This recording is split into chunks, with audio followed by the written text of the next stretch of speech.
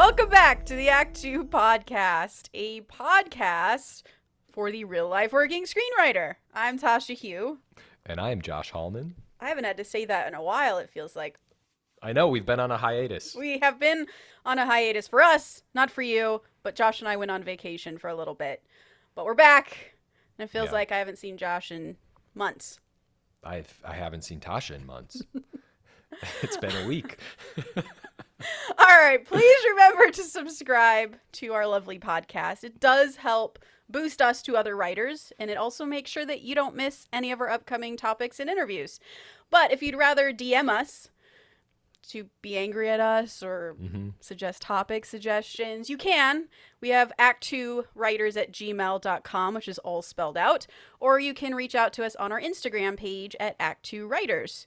I'm also on Instagram at Story Thursday or on Twitter at Tasha 3.0.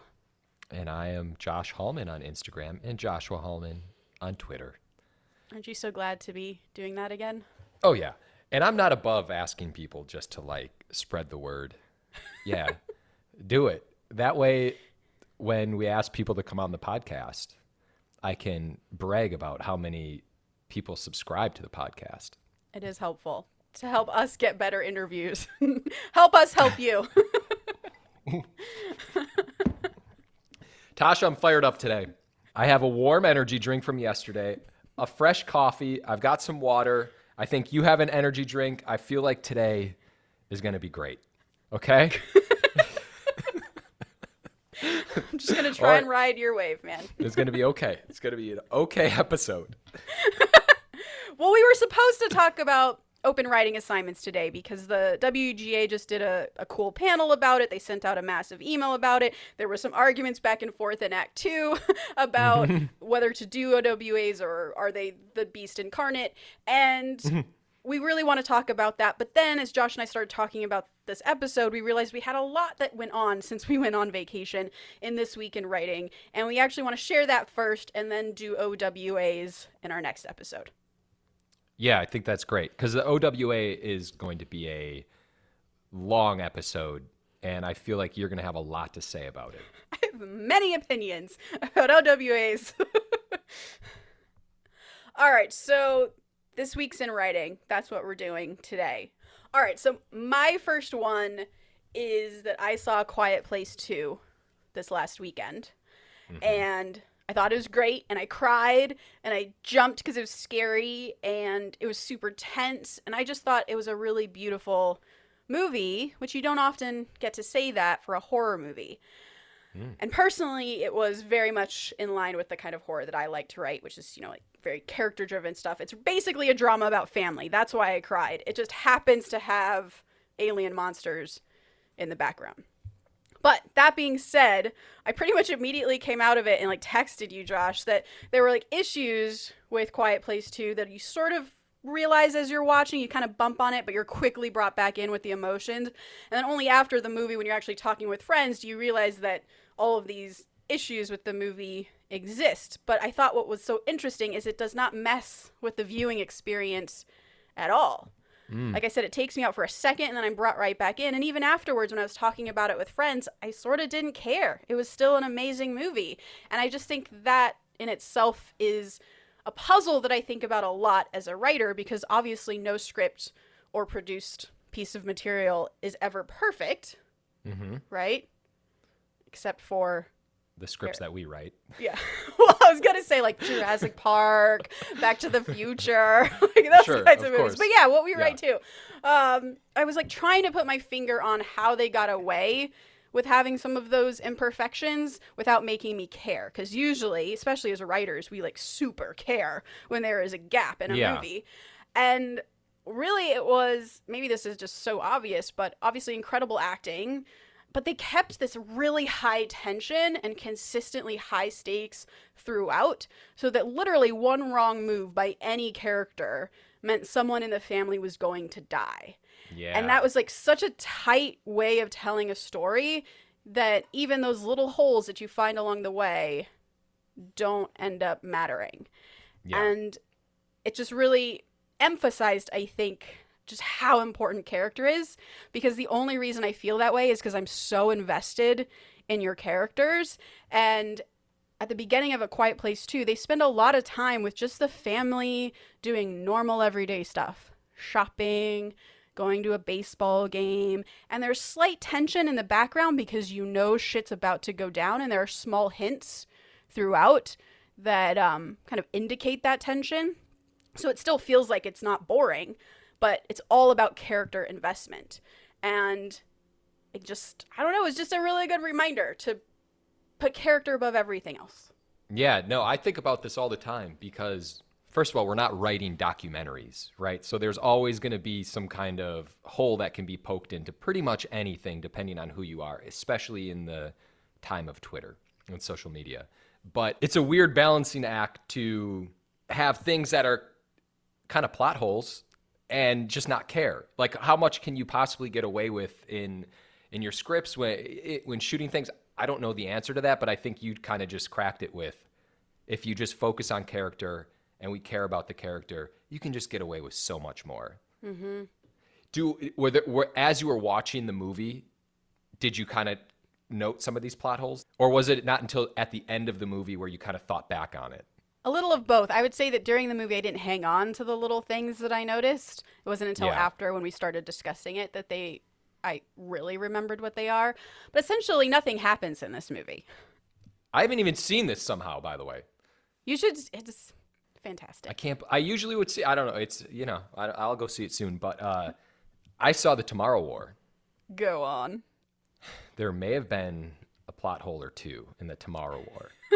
But I was so engaged with it. I didn't give a shit. I was like, I don't care. I'm along for the ride. There were answers that probably should have been answered earlier in the first act, but didn't get answered till the third act. Again, I was like, I don't care about this plot hole. But there were some things where, as I was watching, I was like, hey, wait a minute. How did this just happen? And why aren't they doing this? Because once you get into time travel and stuff like that, you just kind of, you open yourself up for some kind of for sure trouble. Now, I don't want to presume, but is the reason why you didn't care about those plot holes because of character or because the concept and the fun of the movie was so engaging? A little bit of both. Okay. I think I told you, I might have messaged you this, but like at 30 minutes into the movie, I paused it and I went and got popcorn. Because I was like, I am not going to sit here without popcorn. This is a summer movie and I'm fully engaged. However, I will say it was an emphasis on character. There was a father-son story, which I'm a sucker for. Mm-hmm. There was a father-daughter story, which I'm a sucker for. Mm-hmm. And so there were all these different elements happening, and I cared about the character. So you know what? Character wins. Always. Always. Can I go on a slight tangent about that? Oh my God. If you didn't, I would leave the podcast. All right. So I am reading this book right now called Directing Actors for Tomb Raider, because I will be directing actors for Tomb Raider. Oh, shit. And it's this book that every director I've ever talked to has recommended. What? Okay. Sorry. It's going to be great. Oh, man. Well, now I feel super confident, Joshua. Thank you. First of all, I know you can do it. You can do it. I've seen you've directed stuff before. All right. So I'm reading this book,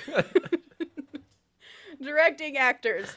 And one thing that she says, Judith Weston is the person who wrote it. One thing that she keeps saying is sometimes you have to tell the actor to not say the line, that the line isn't important. Just let the actor become the character and kind of do what they want. And I keep getting so mad reading this book because as a writer, like, the line is fucking everything. I've slaved over this line. I did not pick it at random. It's there because that's what the character is thinking and feeling and saying and doing. So say the line. But the more I keep reading this, the advice that she's giving is really the same advice that I would give to writers when they're writing character, which is don't worry so much about the destination, especially like when you have a really solid outline, right? You already know where you're going. So you know your plot points. So take a breath and work on the scenes. play with how the characters would interact in this scene. Maybe try it one way and then try it another way. Surprise yourself. And that's basically what she's saying to do in the next process after we've written the script, which is in the acting process. And so I've let go of my anger and accepted that that's part of it. But wow. I don't know what else to say except that. That was just my tangent. You're going to be like Quentin Tarantino, who was like, you say the line. I like toes. Oh, jeez.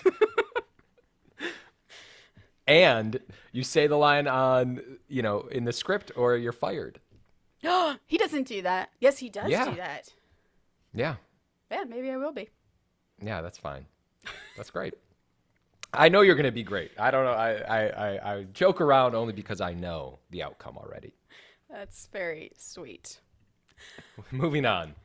So I'm happy you went first because you came in with substance. I, on the other hand, not so much. I something happened to me, and I jotted something down, and I texted you about it, and I actually messaged Dave about it, and I was like, hey, guys, I have a question. Do you bold your slug lines in your script?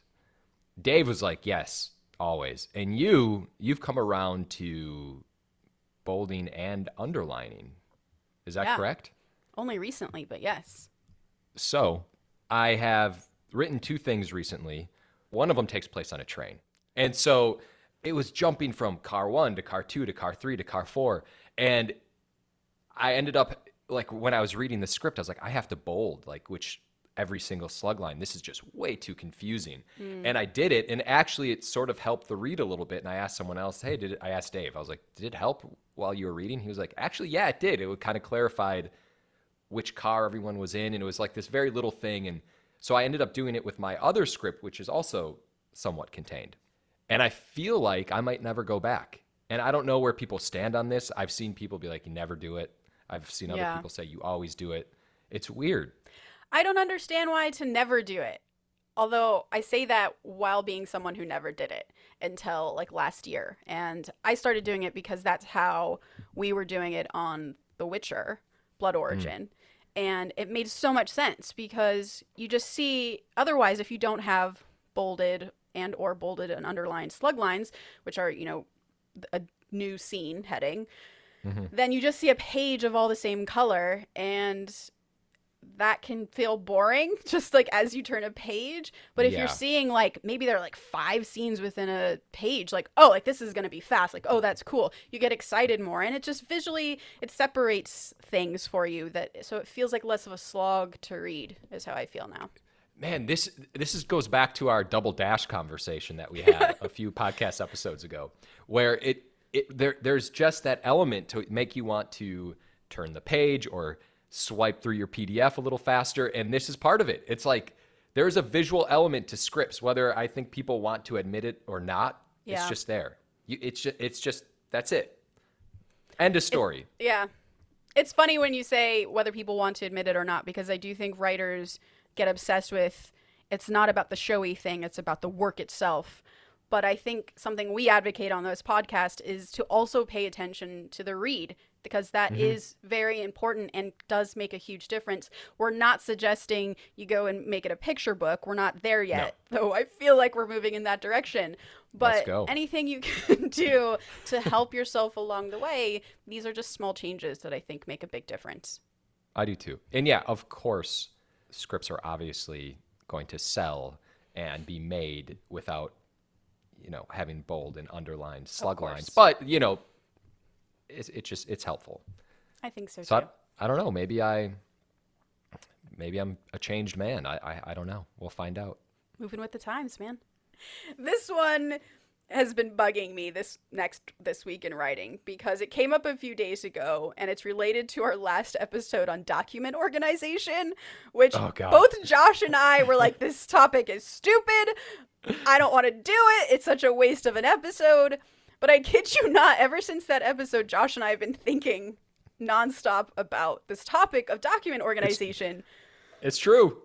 I'm not to like jump in on this, but just today you asked me, I was sending you a script today, and I couldn't find it. I was like, what the fuck? Where's this script? And it's because I rearranged my method here based off of our last podcast. It's going to be this topic that continues to haunt us, I think. So, yesterday, this actually came up on Tomb Raider that it was time to send my latest draft of something to Netflix. And my assistant, Kevin, who's amazing, shout out to What's Kevin. up, Kevin? Yeah, what's up? Kevin says, hey, so Netflix needs a draft that has all the changes from the last draft you did that are marked. And when they say that, when they say marked, of course, it means that it has asterisks next to all of the things that have changed in the margins. And you just, do that in revision mode. So usually that means that you can just skim through a script and just read what's been changed, and it just makes things easier for the reader. So Netflix needs this draft with all the changes that have been asterisked since their last read. Now, Yeah. since Netflix last read this draft, I have addressed their notes. I've also addressed the studio notes on top of those notes. And I've basically done several drafts, right? Like 4 to 5 different drafts since Netflix has last read it. And what I do when I do that is I will send my producers the revised draft with the asterisks. They'll then give me notes so that when I address their notes, I will remove all the asterisks and start fresh so that when I send it to them again, they again only see the new changes that I've made. So now I have 4 or 5 different drafts of this thing. So now poor Kevin has to send a draft to Netflix that has all the changes from those 4 to 5 drafts, and I have to tell him with my head hung down in shame that I have no idea where those are or what those changes are, because there have been so many little changes along the way, changes to the same sections, and I just haven't tracked them. So I've lost track of everything. So now poor Kevin has to go through all 4 or 5 of my drafts to find the revisions himself, and that's just busy work. And he wouldn't have to do that if maybe I listened to Alex, which we talked about in our last episode, where he does a log. He logs all of the changes he makes to a draft, and he dates them, and he puts the file name that it's under. And maybe that would help. So I don't know. That just came up for me in This Week in Writing, this organization thing. Can I ask you a question? Yes. Did you call Kevin? Did you email Kevin? Or did you text Kevin? Kevin and I are on a Slack chat. Oh, well, look at this. Someone's finally come around to Slack. All right. Okay. And so you told him over Slack. Yeah. I wanted to know what his facial expression was. Actually, I'm glad I didn't know. Well, we love you, Kevin. Thank you, Kevin. So the next thing I need to talk about is actually, I think, somewhat important because it sort of flips what we're kind of told about screenwriting. Ooh. You had asked me for an action comedy script, and it got me thinking because I was like, yeah, I write action comedies, so of course I have an action comedy script. But I think you and I have both been in the position before where we've talked with a producer or an executive, and they've said, hey, I'm looking for, a broad romantic comedy for this very specific actor. Do you have that script? And you're like, oh, no, I'm sorry, I don't. That's what you guys are working on? And they're like, yeah, that's where we're headed right now.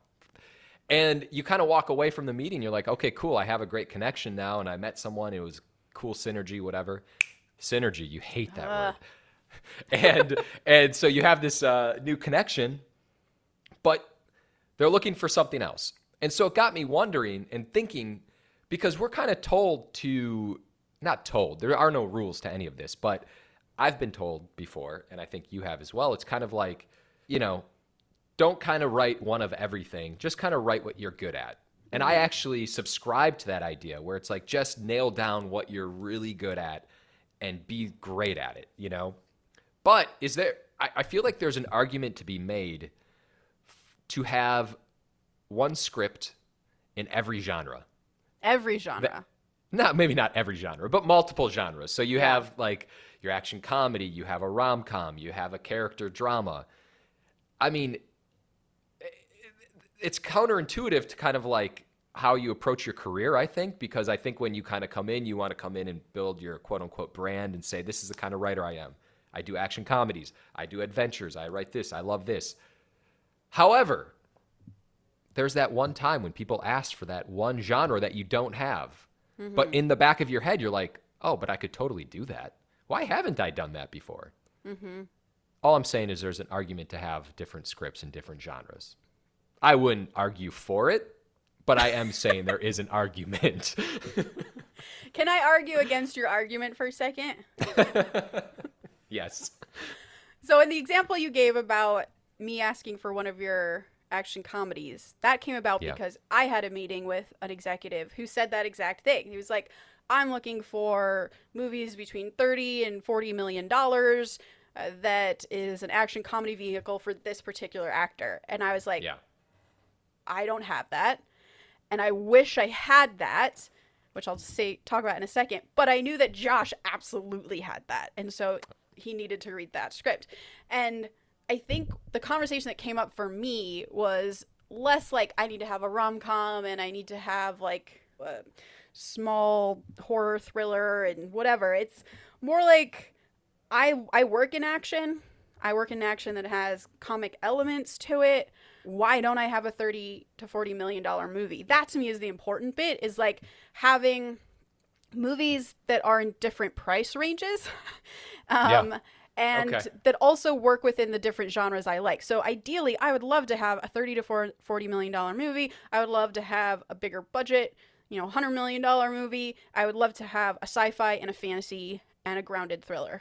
Like, because those are all the things that I love. But would I want a rom-com? No, because I don't want a career based in romantic comedy.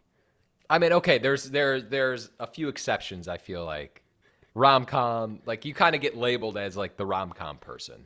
Yeah. But I feel like you can, if you were to have like an action comedy, I don't think you'd be labeled as an action comedy person, because it's still kind of, in the Venn diagram of Tasha, it still kind of drifts into the action world. That's what it is have a Venn diagram of yourself. That's exactly right, I think. Oh my God, the Act 2 Venn diagram pre-orders coming soon. All right. I'm on to my last this week in writing, which is more of a conversation thing. So if you have anything else, maybe you go first. This isn't really this is sort of, it pertains to writers. It's kind of a this week in writing, because I know we're going to get into a bigger topic. But let me just say, I don't sleep that often. I sleep a few hours here and there. And lately, I've been really fucking tired. And I ended up getting an 8-hour night of sleep. And it was magical. And this happened twice now in the last month. And so I'm just here to tell writers to take care of your body and get some sleep. I didn't even know how great I was going to feel until I did it. It's so amazing. It's unbelievable. Where has this been my entire life? I wish I knew. If I get less than 6 hours, I'm useless. So that's my life. I always get 7 to 8 like an old person. I wake up after 5 hours in a panic. Oh my gosh. And a panic that you haven't gotten things done? Yeah, I'm like, I need to wake up. The day's begun. Is it because you have a daughter, or have you always been that way? The daughter just like sprinkled cocaine on it. But it's always been there. I've always kind of lived in that world of anxiety where I'm like, I need to get up and do something. I guess I have a minor this week in writing that's related to taking care of ourselves. Oh. In my case, it's mental.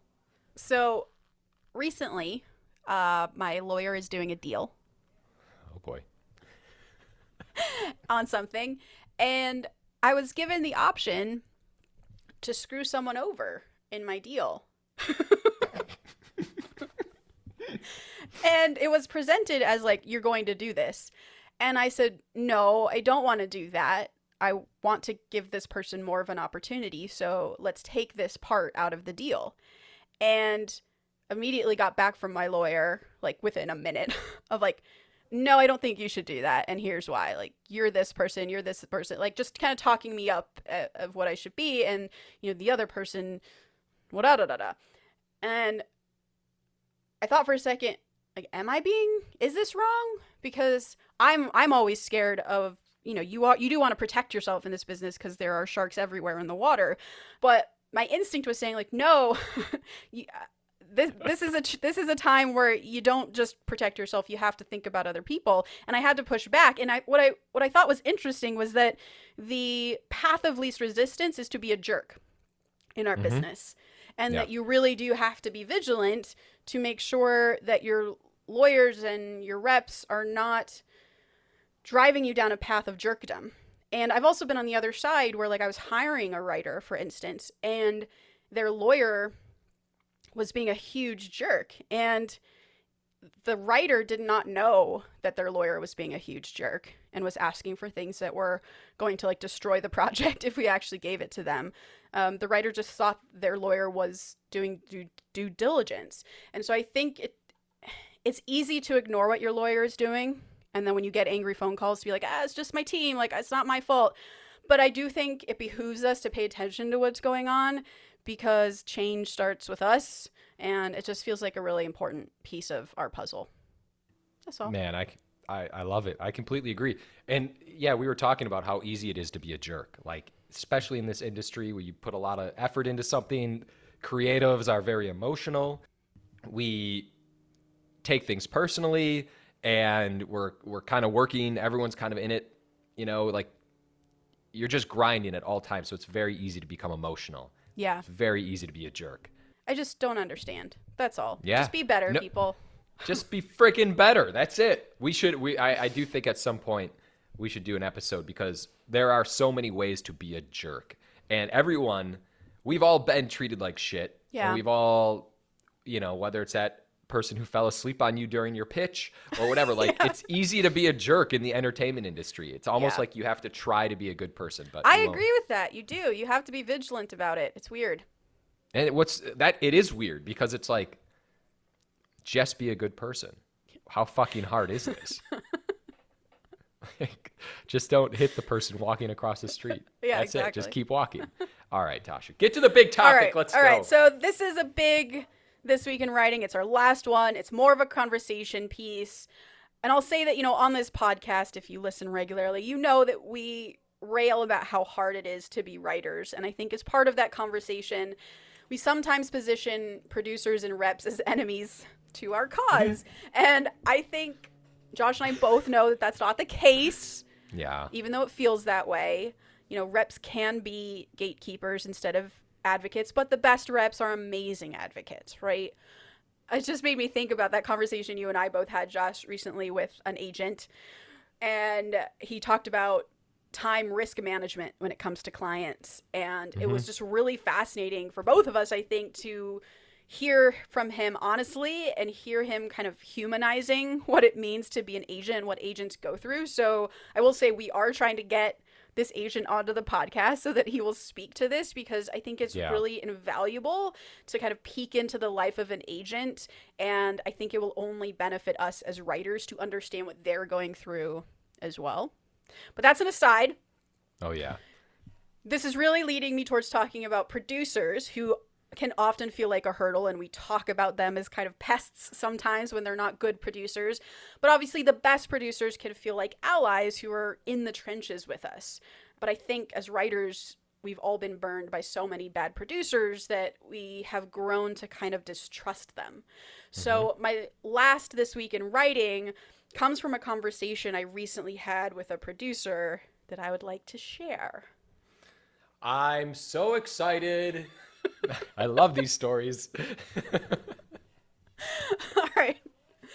So this producer is working with a well-known writer. This writer has been writing for decades. This producer has been around for decades, worked for some bigwigs. So they're two very talented people in their own right. And it seemed to be this kind of happy marriage when they found a project to work on together. And they eventually sold it to a major studio. And the studio pays for this writer to write the first draft. And so they do. And now the first draft comes in, and the producer feels like this script needs a lot of work. It's not bad. It's still solid. This person's obviously a great writer, but it needs a lot of work. And that's just part of the process, right? Writers just simply cannot be expected to do all of the writing alone. You need feedback. You need other eyes. You need writers groups or trusted producer. And this producer in particular loves to be in the trenches with writers. And what that means is he gets a script and he won't just give it a once read, right? Sitting by the pool, skim it while watching a ball game. I've heard one person read my script while they were in the bathtub. So that's not stuff that's happening with this producer. Okay. Like that's not the place to be reading this script.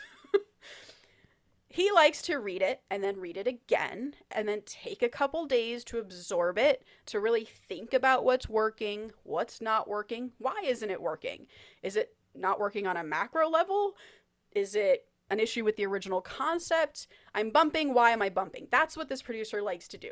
So far, sounds like a great producer. Great producer. And that's what I wanted to say is like honor this person, right? Like most of the time a producer reads your script and they probably only read it once. They give you just offhand feedback that's just kind of their first impressions of a thought, which you can tell when they do that. It reads that way. Like to me, a bad producer will give you a note like, this scene makes it feel like the hero is a jerk. Let's make him more likable in this scene. Well, as we all know from our notes episode, they might be reacting to the hero being a jerk here, but it's entirely possible that the solve is actually not about this scene. Maybe the solve is actually he's not a jerk, but the character he's talking to feels too meek, which in turn makes him feel like he's yelling at her in this scene. So our work that we have to do as a writer is actually to fix this other character in Act 1 to make sure she's not meek, so that when she gets to this scene and our hero raises his voice, it's more like they're having an equal argument than he's berating her. So some producers, bad producers, might just say, your hero's a jerk here. But this producer that we are talking about in particular, he's the kind of guy who tries to get at the note behind the note. Like, why am I feeling like he's a jerk here, and how do I express that to the writer?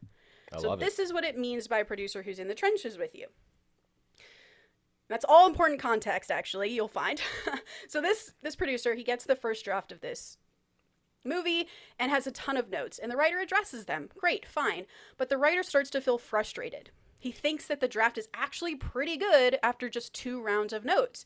And the producer thinks, no, it's not good enough, because in addressing that second round of notes, now you've opened up this ripple effect that affects like the third act of the movie, and we have to address those notes now. But the writer feels like, wait, those are new notes. Why didn't you tell me those to begin with? So now several rounds of notes later, this writer is beyond frustrated because they thought that the draft was fine several notes ago. And now he just wants to turn it into the studio already because he feels like it's ready. So the producer finally gets this writer to do enough notes that he's like, okay, I feel somewhat safe to turn this draft in. It's not my ideal version of the script, but it'll be good enough. And as we all know, studio execs are busy. My boss, when I was at Universal, had around 30 projects that she was working on at any one time. They're busy. They're in meetings all day. That means their time to read is really strapped, especially if they have families. So studio exec probably does one read. And like I said, probably in the bathtub.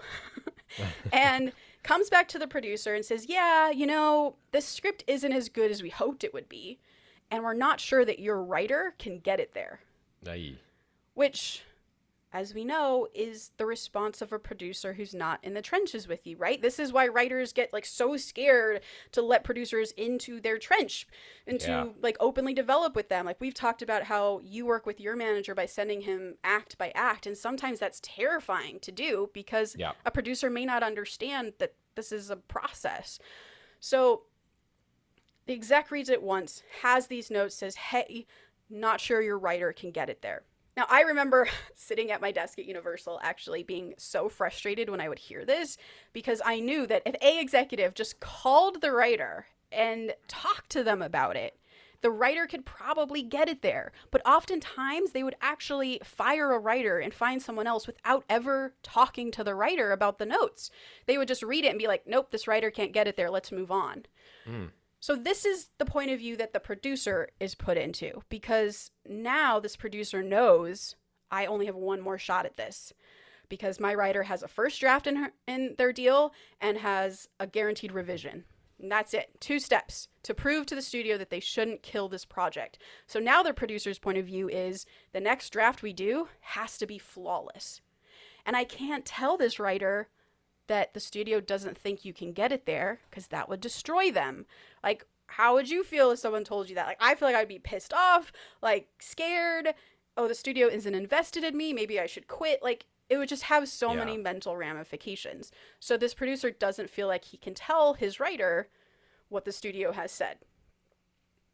So producer gets their ducks in order. Okay, here's the studio's notes. How do we make sure this next pass is totally flawless?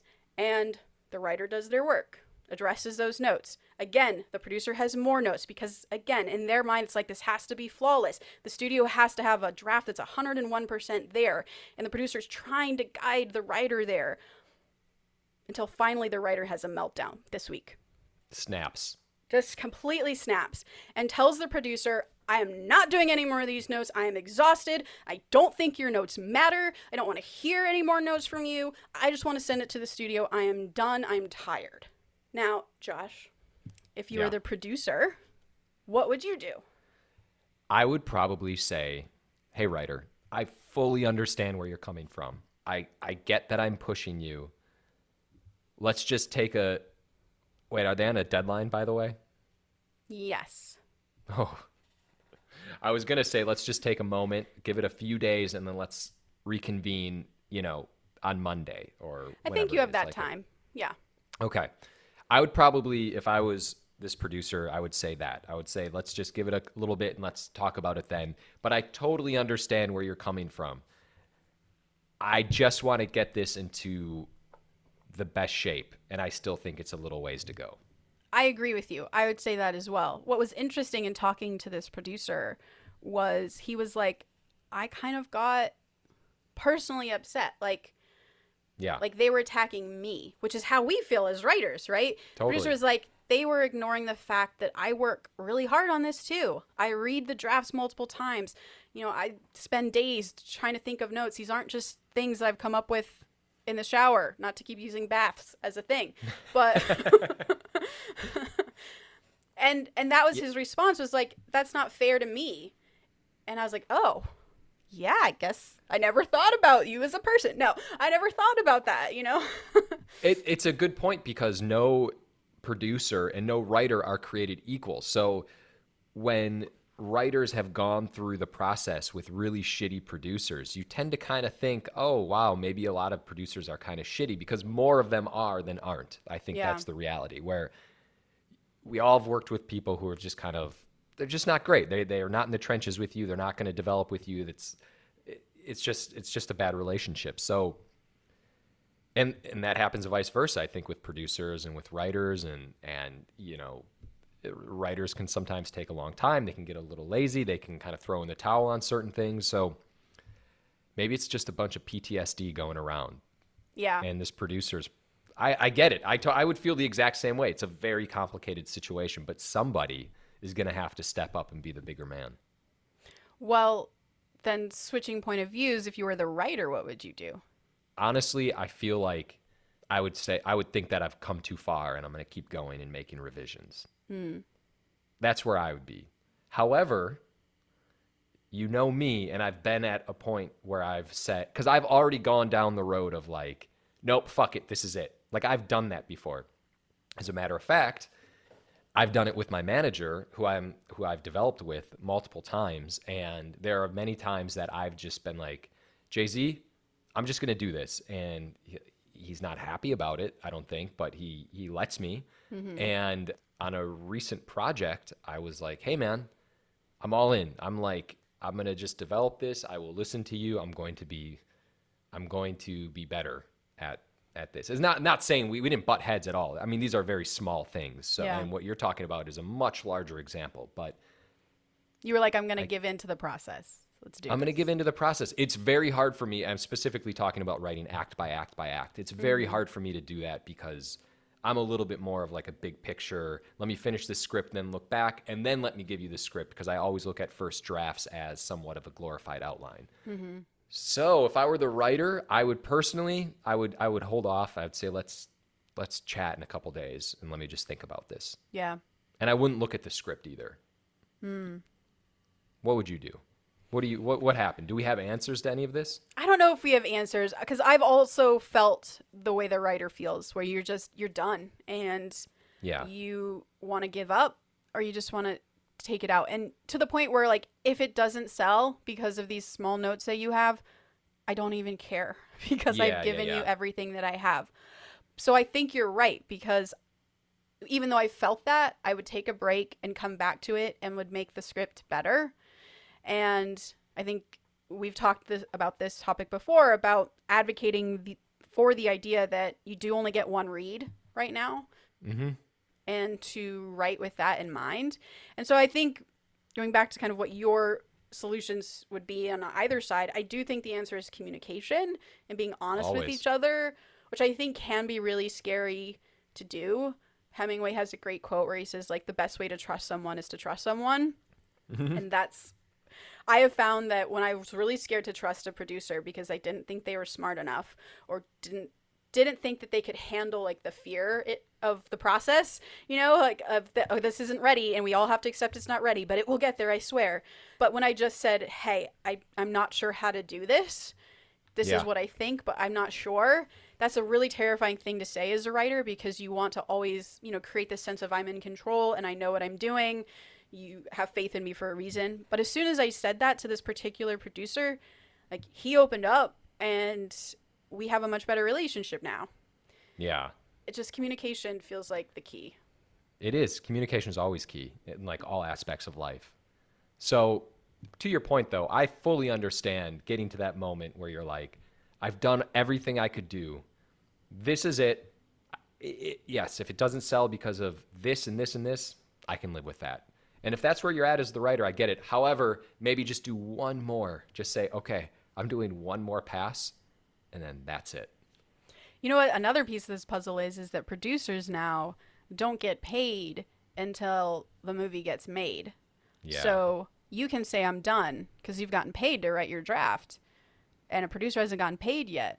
So that's tough too, because you're quitting before the producer can get paid, and they've worked in the trenches with you. How long have they been working together? About a year now. I say you just keep going. Yeah. Once you spend that much time, you just keep going. I think. Yeah. Has that happened to you before? Oh yeah. I always keep going.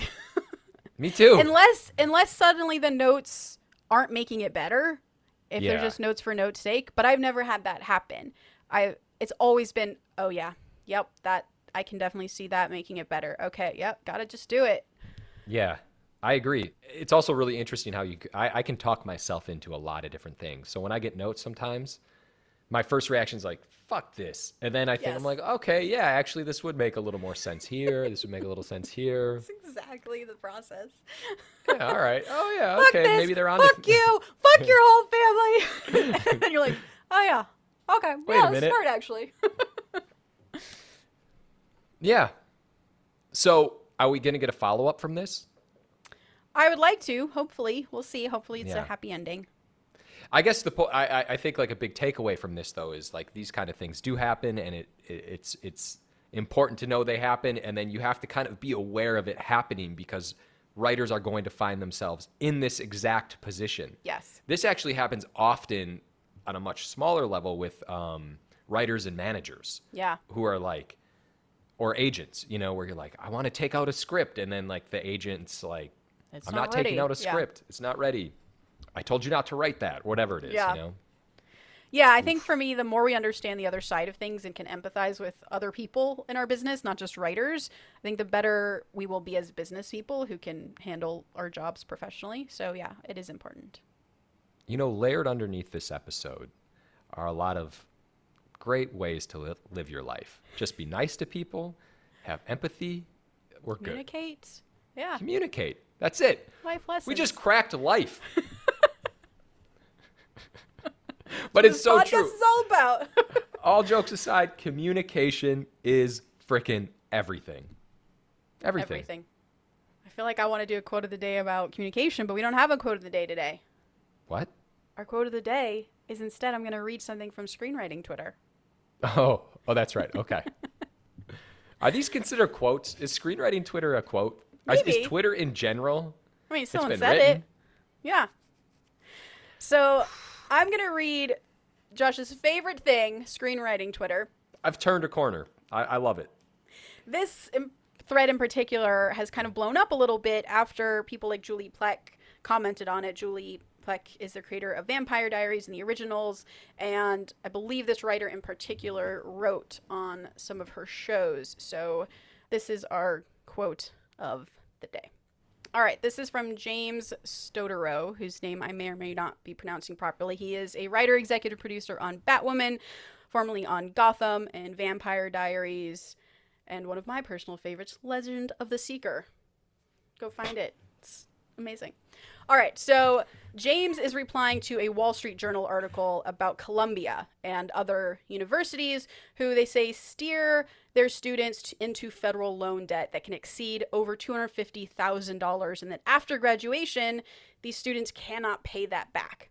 And so James talks about his time in Columbia. He says there were 55 students in my incoming class at Columbia's MFA film program. Only 4 of us ever managed to make a career out of it. Of those 4, one guy dropped out the first semester. Funny enough, he's the most successful one, having co-directed Avengers Endgame. Many of the students in my class who didn't turn their degrees into industry success were insanely talented, but Columbia traded on its reputation to sell them big dreams that it could never deliver. During my second year, I suspected that the school wasn't providing a launching pad to a career. Most of the instructors were struggling to establish a career themselves, and many weren't even much more experienced than their students. A fourth-year student taught our cinematography class. The brass ring the program dangled was that your film could be chosen for the annual festival, where, in theory, big-time agents would see it and maybe sign you. But it was cutthroat to even be selected for the festival, and tuition did not cover the cost to make those films. You were on your own to pay for them. One year, the film that won the festival was a World War II story shot in Europe, complete with a fucking tank. Students were going into debt to the tune of $100,000 to make films with the hope that they might maybe have a chance to be seen by a CAA agent. Not having the money to make a film, I switched to writing. I teamed up with a friend to write a screenplay that we hoped could be our calling card. We proudly entered it in the program script contest, only to have the faculty judges reject it in the very first round. Within a year, that script sold. Not because of anything my fancy school did, but because randomly I met a producer's assistant who offered to read it, liked it, and championed it to his boss. Best of all, that assistant was promoted, so it worked out for all of us. I was officially a working writer, but I was still 2 credits shy of getting my degree. I asked if there was possibly a way I could finish my degree while in LA starting my career. But Columbia was offended by the request and refused, so I dropped out within 2 credits of an MFA. After a few years as a working writer, a Columbia administrator asked if I would speak as an alum at a student event. I agreed to talk to the students, but pointed out that I'm not an alum. Hearing the situation, the admin lobbied the program's chair to help. The chair reached out and said he was confident that we could work out an arrangement to get my degree, but he insisted that I fly out to New York City immediately for an in-person meeting. So I spent a fortune on a last-minute flight in order to hear his proposal. But instead of telling me what I need to do to satisfy the requirements to get my degree, the chair began pitching me his idea for a TV pilot. In excruciating scene-by-scene detail. I nodded along, waiting to get back to the terms of my getting my degree, but to my horror, I slowly began to realize this is the deal. He made it pretty clear if I wanted my degree, I needed to help him sell his TV pilot. Yep, the chair of Columbia's prestigious graduate film program tried to shake me down in order to jumpstart his own stalled-out career. I still don't have my MFA. That chair is no longer the chair, but still teaching there. And to my knowledge, they never sold their pilot. Now I feel like we need to do our film school episode next. Holy because, yes, this is basically my experience as well. I mean, how do we even finish this podcast? All right. Please remember to rate and subscribe. Follow us at Act 2 Writers for more awesome writing stuff. You can follow me, Tasha, at Story Thursday on Instagram or on Twitter at Tasha 3.0. You can follow me on Instagram at Josh Hallman and Twitter at Joshua Hallman. And as always, the Act 2 podcast is a production of Act 2, a network and support group for the everyday working screenwriter. This episode was edited by Paul Lundquist, music by 414 Beg, which you can find on Spotify.